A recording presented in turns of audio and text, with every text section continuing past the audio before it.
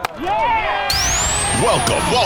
to the Brett Boone Podcast. Explore the mind of MLB All-Star, Silver Slugger, and Gold Glove winner, Brett Boone, as he sits down with his friends from the world of professional sports. Now up to bat, Brett Boone. Welcome to the Boone Podcast. I'm Brett Boone, and today on the program, I'm joined by a five-time All-Star and a Kansas City Royals Hall of Famer, Mike Sweeney. Welcome to the program. Booney, it's what a joy to be on your show. I've seen you've had some pretty incredible guests on your podcast, so it's an honor to be on your podcast and be a teammate with you once again. I think we were only teammates for about 3 days, maybe more, but especially in the 01 All-Star game. That's something I'll never forget, getting to share the All-Star field with you.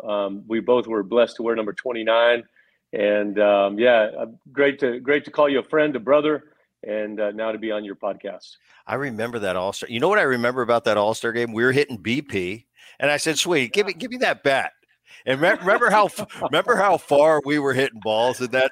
It's almost out of Safeco Field that day. Right now T-Mobile. We got to be correct with the new name. But that's right. I have vivid memories. I remember grabbing a Mike Sweeney bat, seeing what he swung, and hitting balls. And I was telling you guys, I said, it normally doesn't go this far. These balls have something in them. But, yeah, that was a lot of fun.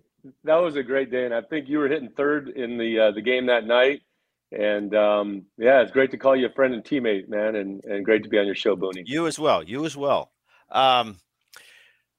Give me a good story about Bob Boone that I wouldn't know. Now, I've been around Pops a long time, never managed me personally. I played against him as a manager a lot. He was your first big league manager. I need to know some stuff about that I wouldn't know. Okay, so first of all, growing up in Southern California, Pops, your dad had a Hall of Fame career, played a lot with the Phillies, but I remember him playing a lot with the Angels. I go out and watch him. I tried to emulate my game after him. I wore number 8. That's what number I wore in high school because your dad was my favorite catcher in the major leagues. I literally had his poster hanging in my bedroom on my bedroom wall. I can still picture the red thumbtacks and the blue ones on the bottom because Angels red and Angels blue. And I wanted to be like number 8. I wanted to be like Bob Boone. And when I got called up to the major leagues in 1995, one of my childhood heroes is now my manager. And probably one of the stories that I remember best is, number one, I'm trying to catch like your dad, and I couldn't. Thankfully, I could run better than your dad, and thankfully, I could hit better than your dad. But I'll never forget one of our close friends that we share a mutual friendship with, Jamie Moyer. Okay? It's 1990.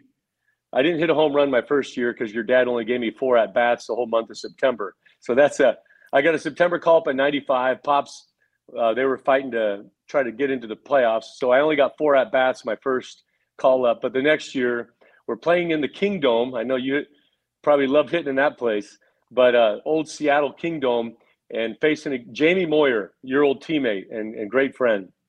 And I remember thinking to myself, man, I'm facing Jamie Moyer. Like, this is a big deal. And it's a 1-2 count. I can remember it like it was yesterday. Jamie tried to throw me a back foot curveball. And as it was coming towards my back foot, I barreled it up, and it went about, 12 rows up in left field. And as I hit it, I go, man, I came out of the box thinking, I've hit my first major league home run. It's against the legend in Jamie Moyer, and my hero is my manager and sitting about 25 feet behind me in the first base dugout at the Kingdome.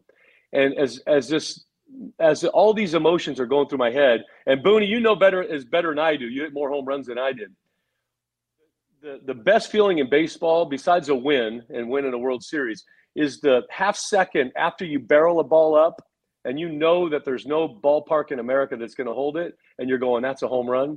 So that moment was ruined by my childhood hero, your father, Bob Boone, in the dugout going, run, run. And I came in the dugout. He gave me a high five. And I remember I was thinking to myself, hey, Booney, look, I mean, yeah, you're my hero, But I know you're yelling at me to run, and I always played the game hard. I played the game the right way, but I'm like, Booney, I saw you play for 10 years, and you never hit a ball 15 rows up. That is true. I'll tell you what, Sweeney, nowadays, it would be no big deal if you don't run.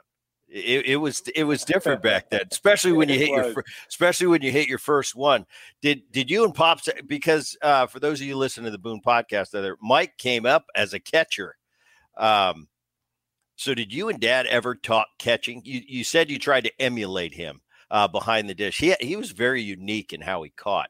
You know, as time went on, because us middle infielders, we really never really studied or watched the catching position. As time has gone on for me, I've been a real fan of the catcher and how important of a position it is. Not so much the X's and O's, but just the handling of a staff. That relationship you have with each and every pitcher on that staff. I've seen a lot now, and I realize how important it is to the game. Did you ever talk catching with Dad? Booney, one of my greatest memories after I played for your Pops, I got to play for the great Bob Boone. I got to go to your childhood home up in, I think it was Anaheim Hills, and I got to sit in the garage on a milk crate with your dad, and we got to take out some old VHS tapes and plug them into the VHS little VCR. And there's a TV in your garage, and I sat, and it was like, I mean, I felt like I was with, John the Baptist. I felt like I was with one of the greatest philosophers of all time, and I was chewing on and hanging on every word he gave to me. And he was talking everything from pitch calling to how to block properly. And the sign of a great catcher is to not be noticed. You should block every ball. You should care for your pitcher, get him through the game. You need to get a win. And at the end of the game, you take all blame and you accept no praise. And I remember just thinking, man, this he's a genius. That's why he was one of the greatest two. I think he was second on the all-time list in games caught in Major League history. And I remember sitting in that garage, not wanting to leave. It was an off-season day, and I taught catching with your dad, probably more than you ever did, because I know you were a big power hitting second baseman, shortstop at SC, and I was a scrapper catcher. But I'll tell you this: one of the funniest things that I had heard, your dad and guys like Gene Mock, Jamie Quirk, George Brett were some of his contemporaries and coaches. And the rumor is some people asked your dad, "Hey, Booney," or he was the original Boone. Well, your grandpa probably was. Yeah, they're the original. I'm like third fiddle, third generation Booney. Right. And they asked your dad, "Hey, Booney, you got this young hotshot catcher named Mike Sweeney. What kind of catcher is he?" And your dad's response was, "He could sure hit." No, Booney. What kind of catcher is he? No, I know. He could sure hit. He can hurt. Right. He's trying to avoid the catching question. 2400 Sports is an Odyssey company.